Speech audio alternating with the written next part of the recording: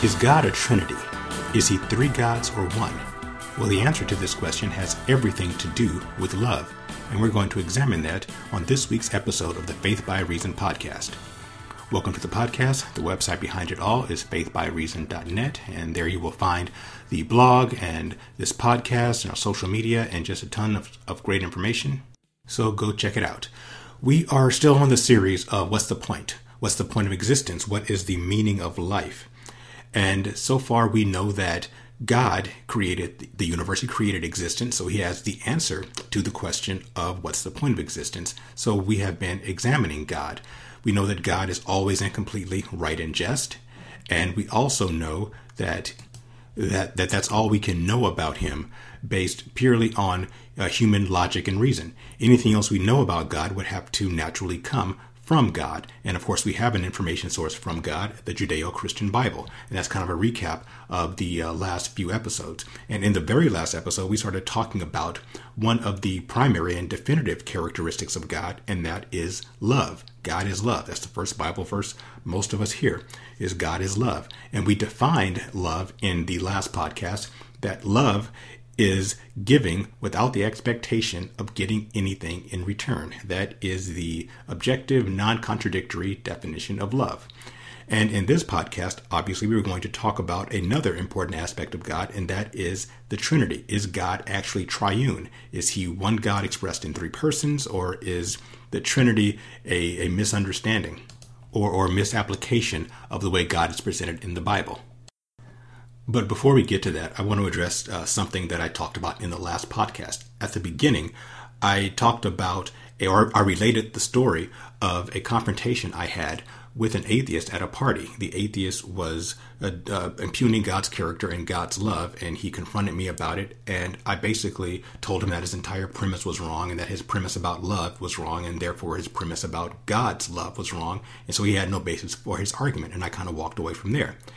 I was kind of taken to task by a couple listeners who emailed me saying that by my own definition of love, I was not being loving to the atheist because I didn't give him a complete answer. I just kind of, told him his premises were wrong and walked away. And to that accusation, I say, guilty as charged. I absolutely did not give the atheist all of my information because I didn't have to. There is no command in the Bible that says we have to be always and completely loving. Frankly, he's fortunate that I even gave him the information that I did. And here's the thing.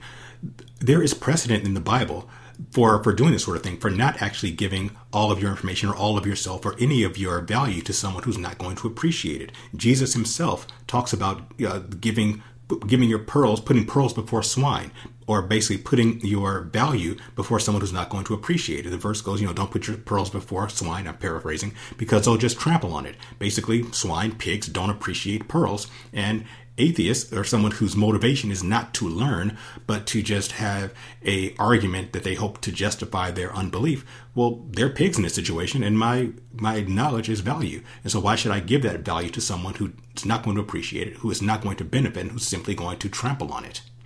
And in fact, Jesus himself lives out that very analogy that he gave in his ministry. If you look at Jesus when his ministry first started, look at the book of Matthew. Starting in Matthew 5, that's when Jesus starts his ministry. He starts teaching, and he's teaching people doctrine directly. And he's being very forthcoming and very forthright and just giving a lot of profound information.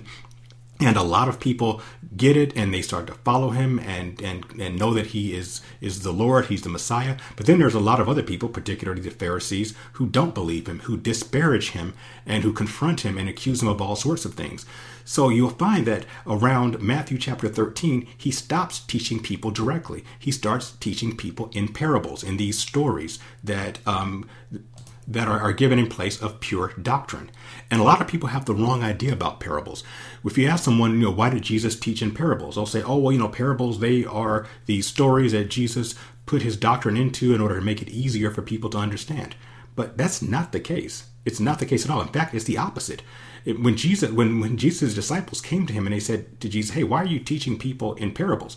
Jesus said, I'm teaching them in parables so that the people who know me, who understand me, and who believe in me will get my teaching, but the people who don't believe in me will not get it. It will be intentionally hidden from them. So Jesus was intentionally hiding information from people, obscuring it from people, because he knew that they were unbelievers. In fact, if you look at the parables, after the parables, Jesus generally had to explain what they meant because they were confusing. Jesus had to say, okay, here's the parable of the sower. Here's the parable of the mustard seed or the talents. And then afterwards, he would say, here's what this parable actually means. So if it was meant to be easier to understand, he wouldn't have to explain it later. So he was explaining it only to his inner circle, to his believers. But he taught that like that intentionally to obscure it from the swine who would trample it. So I have no obligation to be more loving than Jesus. Moreover, I could actually make the argument that there's no direct command for Christians to be universally loving to everyone.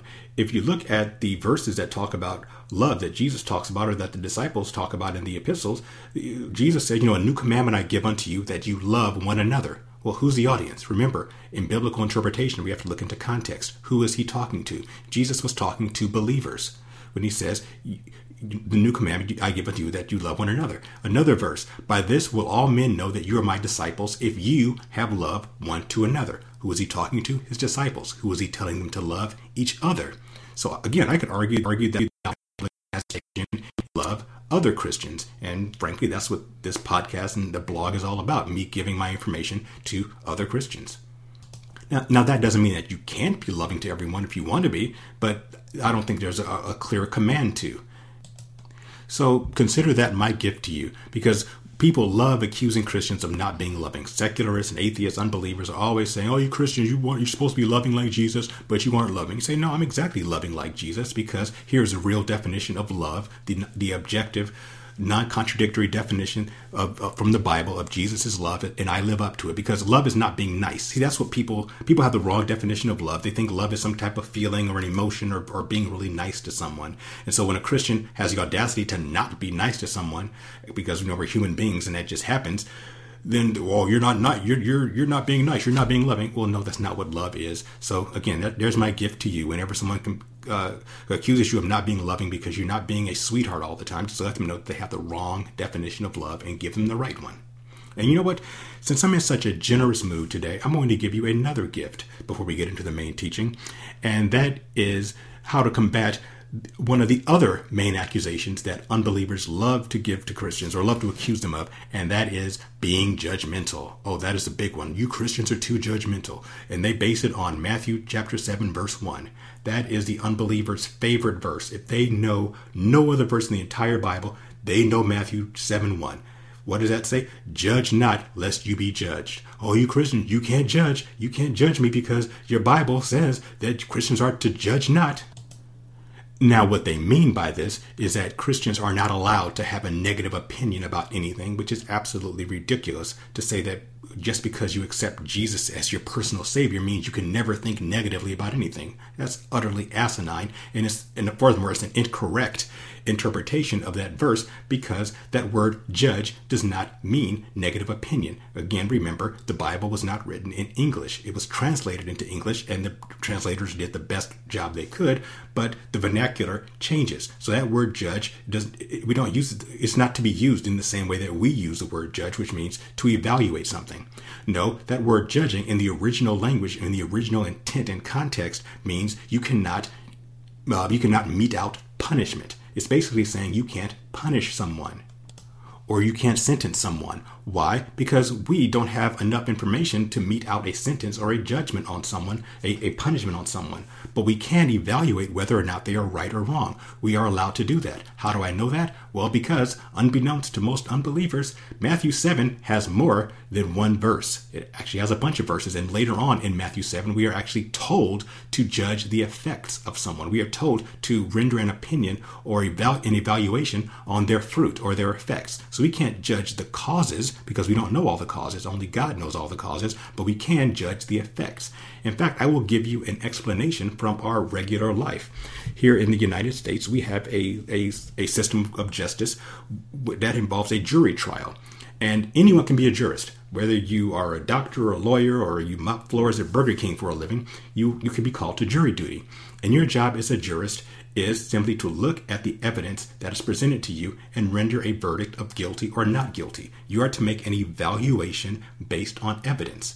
That's is not Matthew 7:1 judging. That is simply making an evaluation. That's actually Matthew 7:15 evaluating fruit. We're allowed to do that. We can say, if there's an assault case, Your Honor, we looked at the case and we, the jury, find the person guilty. And then the judge, what he does is he sentences. He comes up with the punishment. Why? Because he has more information. He's been specially trained. He's gone to law school. He has his JD degree, and he is the one who has the experience to say, well, because you committed this assault, you are sentenced to 5 years in prison. That's the judge's job. And that back to Matthew 7:1, God's job is to judge. God says what the punishment is because God has all the information. God knows the causes, but we can we can evaluate the effects. So if I see a guy kick an old woman down a flight of stairs, I can say, hey, that's wrong. That's not judging. What I can't say is, hey, you kicked that old woman down a flight of stairs, you should go to hell for the rest of eternity. I can't do that. I don't have all the information, but I can judge his effects. I can see that kicking a woman down a flight of stairs is wrong. That's all I can say. But what I can't say is what his punishment should be, because that would be judging, and that is what Christians are not supposed to do. So there's my second gift to you. Next time someone accuses you of being judgmental, then tell them what the real definition of judging is. And you'll always find, by the way, that the only people who use that verse are guilty people. You never find an innocent person saying, don't judge me, because they're innocent. Only guilty people, or people who know they've done something wrong, are the ones who are going to say, oh, you can't judge me, Christian. And, you know their real motivation. All right, let's move on. Is God a Trinity, and what does that have to do with love? That's the main purpose of the podcast, now that I've gone 10 minutes talking about other stuff. Anyway, it's a very controversial idea inside and outside of Christianity, whether or not God is triune. What does that really mean? So, before we dive into it and examine it, let's look at what the doctrine of the Trinity actually says, and then we'll just examine whether or not it meets with objective reality and whether or not we can prove it one way or the other.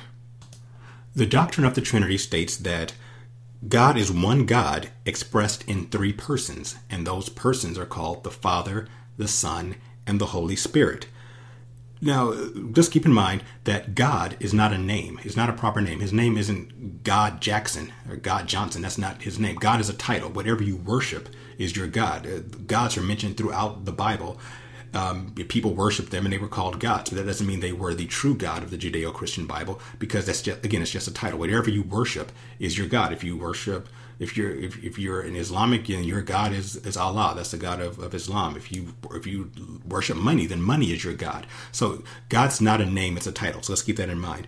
So when we say Father, Son, and Holy Spirit, we're not saying that God the Father gave birth to God the Son, or God the Holy Spirit is just some essence flowing out there in the ether. No, the doctrine of the Trinity states that each one of these persons is fully God. They have their own will, their own personality, their own person.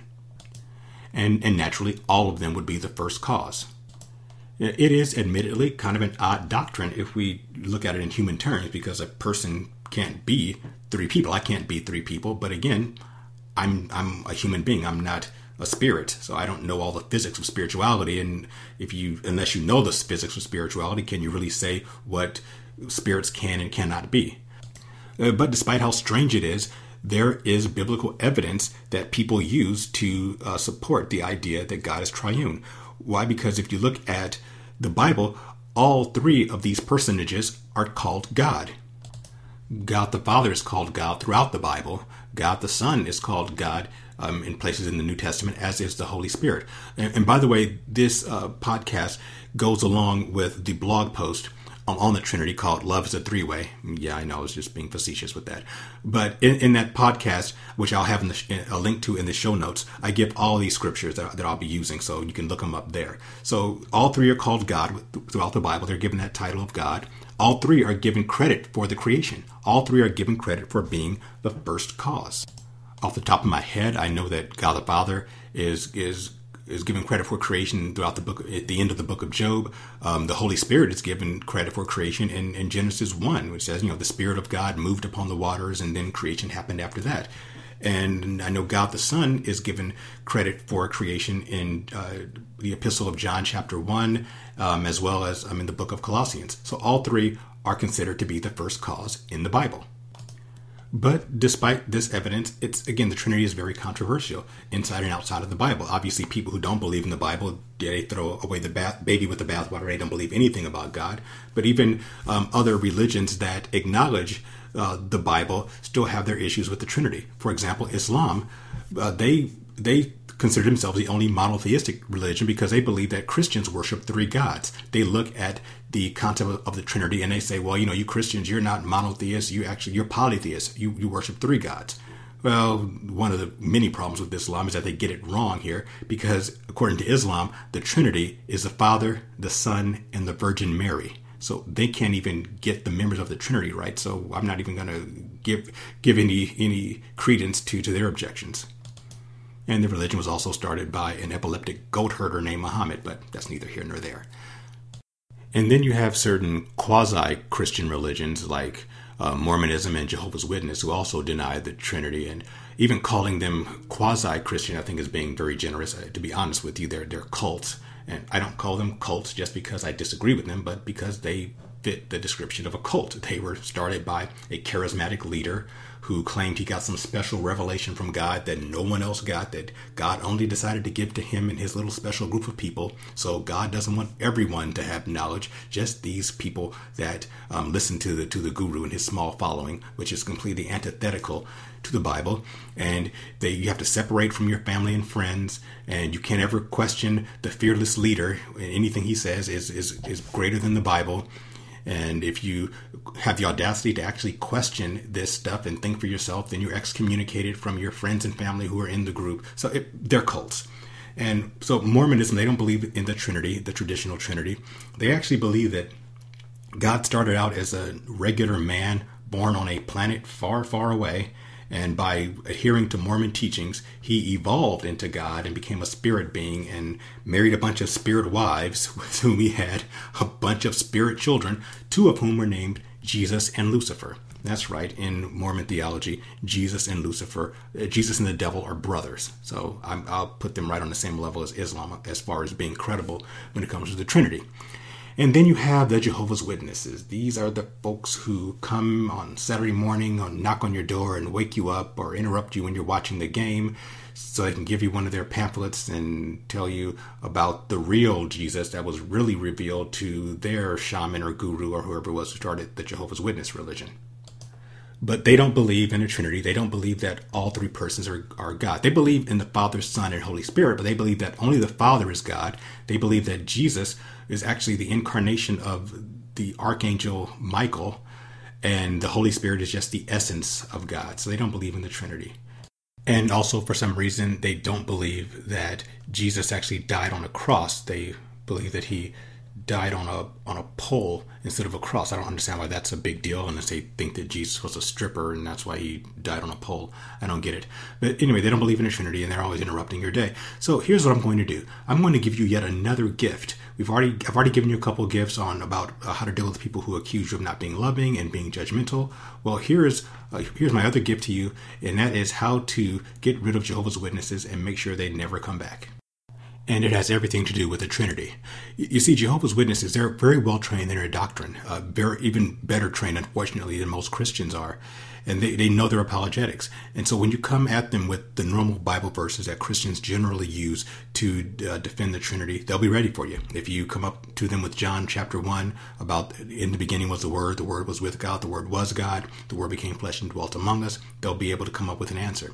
If you talk about how all the times where Jesus said that I and the Father are one, they'll be able to come back at you with something. But I found one thing that they have not been able to solve yet, and here it is.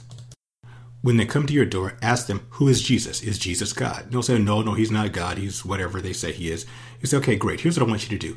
I'm going to give you 5 Bible verses. And after each verse, I'm going to ask you a question, and then we'll be done. Okay? And they'll say, okay. And okay, pull out your Bible. The first verse is Isaiah 41:4.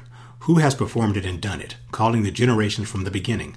I, the Lord, am the first, and with that the last. I am he. And you ask them, okay, who is that? They'll say, well, that's Jehovah God. That's their name for God the Father is Jehovah God. You say, great. Now let's go to Isaiah 44:6, just a couple chapters over.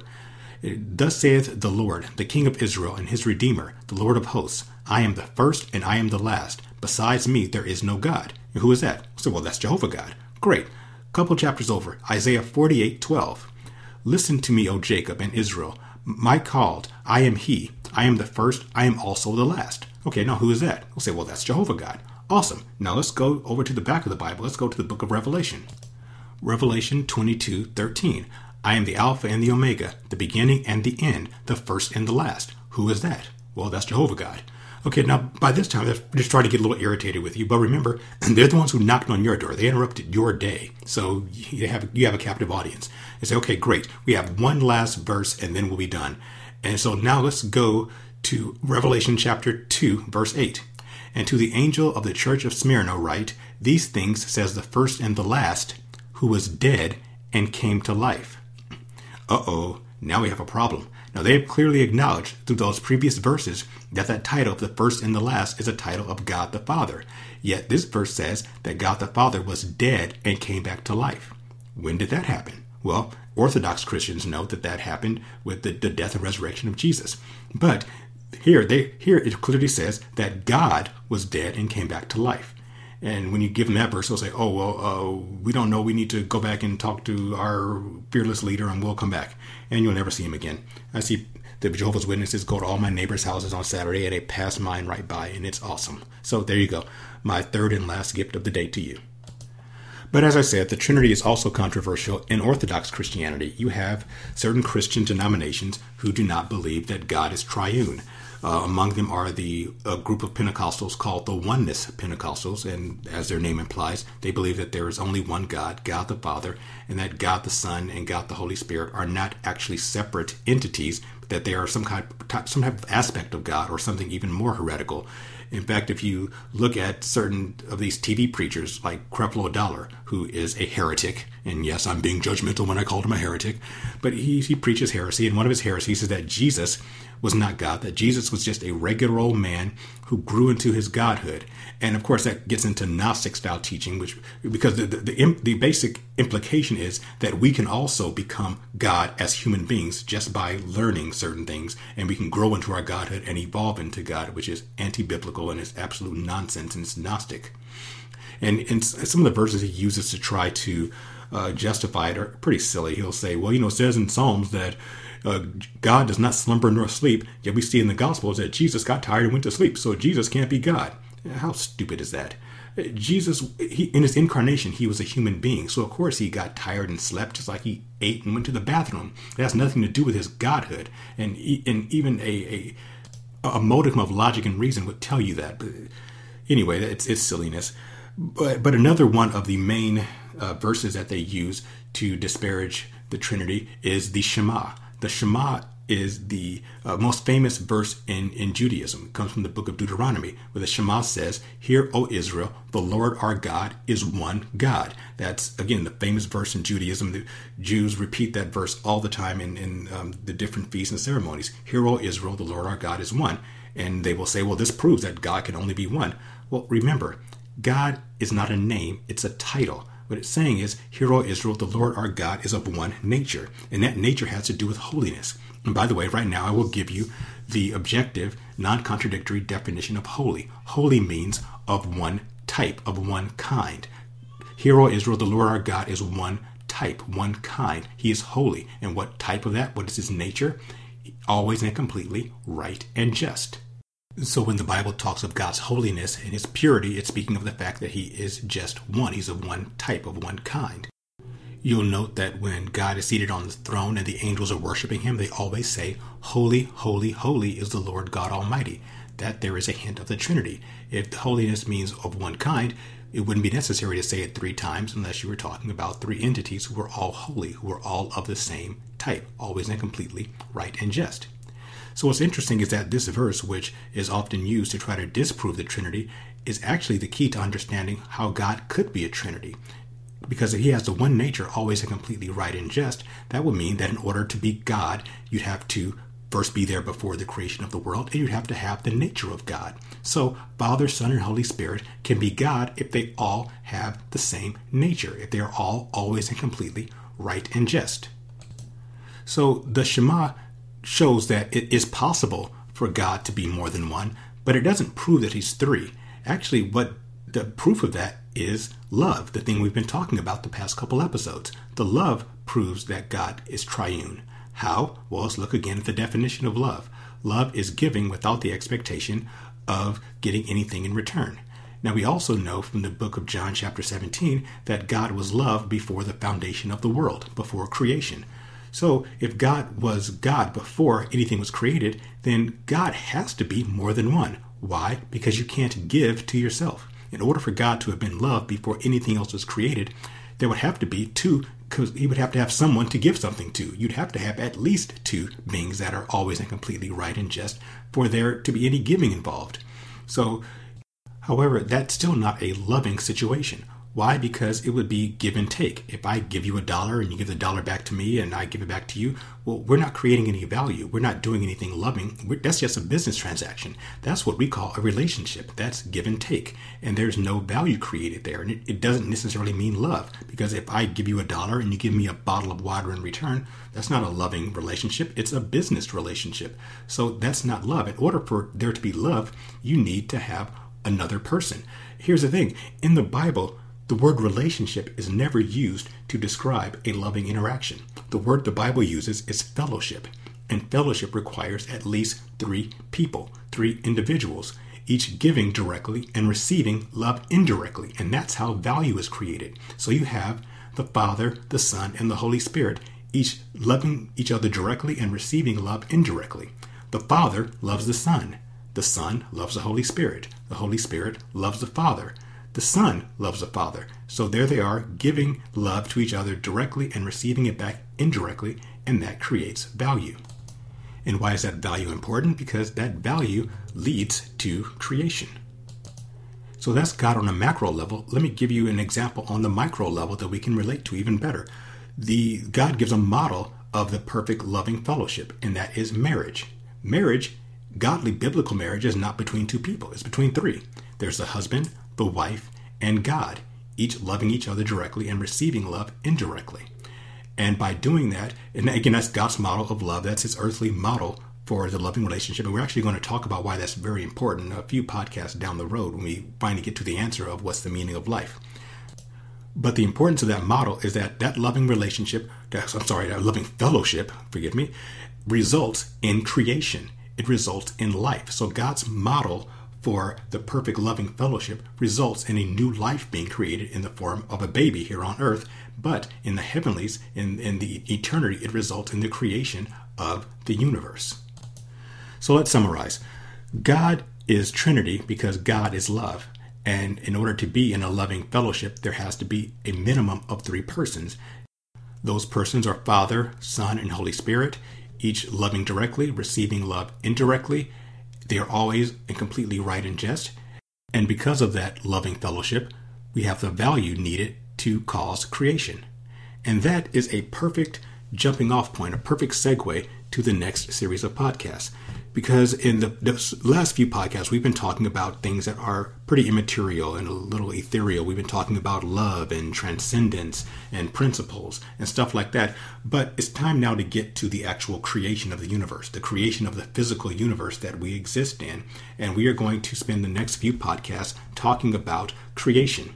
In the next podcast, we are going to talk about the physics behind creation. And we're going to look at the fact that not only is it possible for God to have spoken the world, the universe into existence, we will see that scientifically speaking, according to the laws of physics, that is the only rational and logical explanation of how the universe could have come into existence, by someone speaking it into existence. So that's going to be some interesting stuff.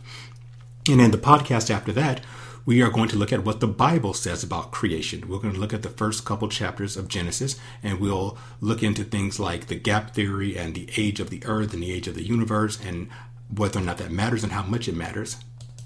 And then, because I'm such a generous, magnanimous person, I'm going to give the opposing viewpoint. I'm going to give the viewpoint of the unbeliever, of the atheist, and that is evolution. I'm going to talk about evolution and whether or not it is scientific, because they say it is. They say that evolution is science and that creation is just a matter of faith. But is it so?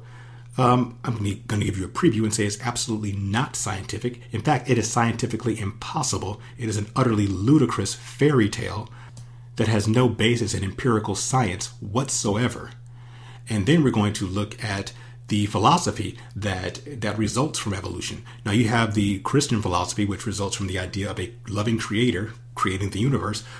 But the cosmology of evolution also yields a philosophy, is utterly morally bankrupt, and has led to more devastation than any philosophy in the history of the world. It has led to mass murder, to genocide, to cruelty, to inhumanity, to racism, to all kinds of horrible things. And the funny thing is that the atheists and unbelievers are always saying that religion is the problem with the world and that religion has led to all these horrible things. And to be fair, many horrible things have been done in the name of religion, but they don't come close to what's been done under Darwinian philosophy and in the name of atheistic Darwinian philosophy. And we will begin discussing all that in the next series of podcasts. So we're at the half-hour mark, so let's wrap things up. Thank you for listening to the podcast. I appreciate it. Please leave me your comments. I'd love to hear them. And subscribe to the podcast, subscribe to the blog, follow Faith by Reason on social media, and I will talk to you next week when we dive into our series on creation.